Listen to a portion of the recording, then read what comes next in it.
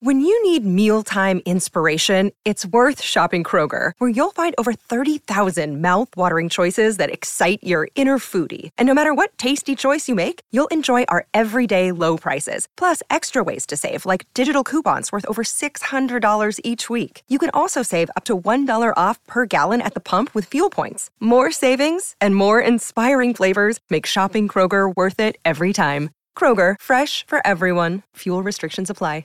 Hello everyone. The clip you're about to hear is from one of our exclusive Patreon episodes on a recent horror release, and just like all of our other episodes, it might include major spoilers for said horror release, so don't listen to it if you haven't already seen it. You've officially been warned. And if you'd like to hear the full episode, just head on over to patreon.com/horrorqueers and subscribe today. Without further ado, here is your exclusive Patreon clip.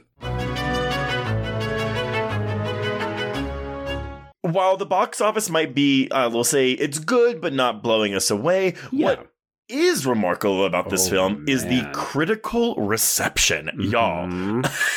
I cannot believe it, Trace. Cannot believe it. So here's the thing. So everyone, in case you don't know, this is the only Saw film to have a fresh on Rotten Tomatoes. It has the best reviews out of any film in the Saw franchise. We're looking at an 85%, whereas I think the next one down is the original film's 55%. And yep.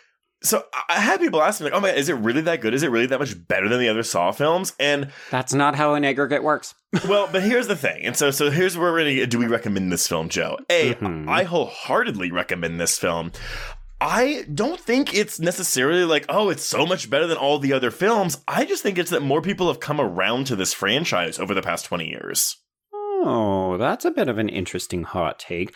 I will co-sign with you. I definitely heartily endorse this film, particularly if you like Saw films. If you don't love them, I don't know that this one's really going to change your mind, though I will join the somewhat great chorus of people saying this feels like a slightly more mature and patient Saw film. And I think that's the thing I really truly appreciated about it, is that it acknowledges we are interested in John Kramer, aka Jigsaw, as well as Amanda as proper characters, and it's not just about the traps. So for me, this film succeeds the most in that sort of lengthy, meandering, table-setting opening act where we're just spending time with John Kramer as a fucking person. Well, and that's what kind of frustrated about people that were saying, oh yeah, it's like the only Saw film with an actual story. And I was like, wait. No, that's not fair. The Saw franchise has story for days and then some, etc., etc., etc. Sometimes to its detriment, right? Yes. I think one of the things that people complain about with Saw is that it doesn't often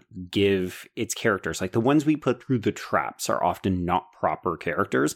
So we get to know John, we get to know Amanda, we get to know Hoffman. Yeah. For whatever your mileage varies. But I would argue the problem with that is that it happens over the course of a franchise, right? Like you have to be in Saw to appreciate the kind of character depth that they're building, but it doesn't happen over just one film. Whereas this film feels like, oh, we're getting a lot of really good backstory and emotional beats, which is something I'm not used to seeing in a Saw film. Yes, I don't think we've had emotional beats like these since really Saw 3. And you could argue maybe Saw 6, but like, again, because we don't have John and Amanda in that movie, like we don't have a lot of opportunities for those. But I will say, so if y'all are like sitting here like, Joe, Trace, I'm not a really big fan of the Saw franchise. I've seen 1, maybe you've seen 2. Do I need to see the others to walk into this movie and get anything? Ooh.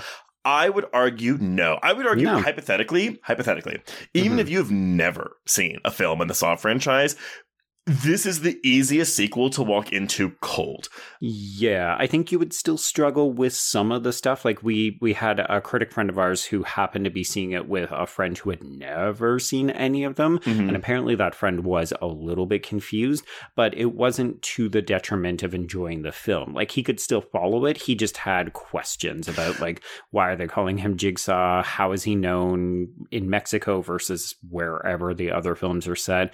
When does this take place exactly? And so on. But I would argue those are, those are overcomable obstacles. Like, do you need to know who Hoffman is to get enjoyment out of this film? No, he's, spoiler alert, he's only in the post-credit sequence. But like, I would say see 1.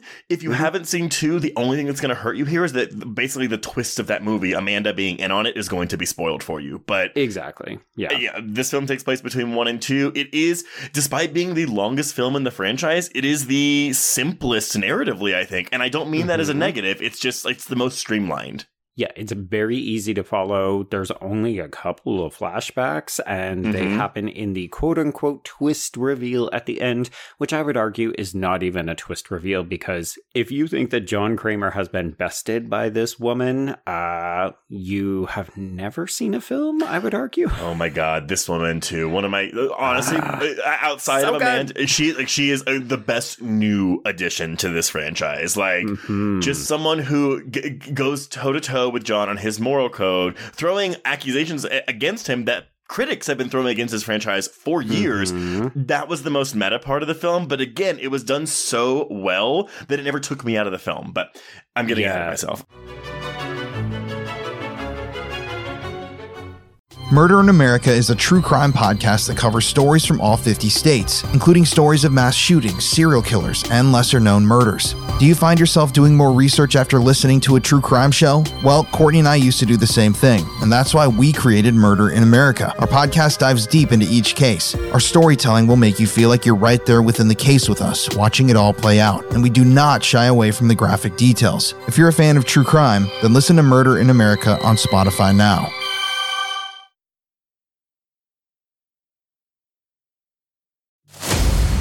Every town has its dark history. Hometown Ghost Stories is a paranormal podcast that goes town to town all across the globe, exploring the world's most haunted places, tapping into the dusty archives and the darkest corners to bring you the most terrifying stories of real people and their harrowing experiences. Hometown Ghost Stories dives into the history of haunted locations and investigates why and how these places earned their terrifying reputation. Rob, Dave, and Jesse go live every Tuesday night after an uninterrupted documentary-style breakdown on the case, followed by an open discussion with live viewers. Subscribe today to listen to Hometown Ghost Stories on your preferred podcast platform, or watch the video version on YouTube and now Spotify. Head on over to the Bloody FM podcast network and check out Hometown Ghost Stories, if you're brave enough.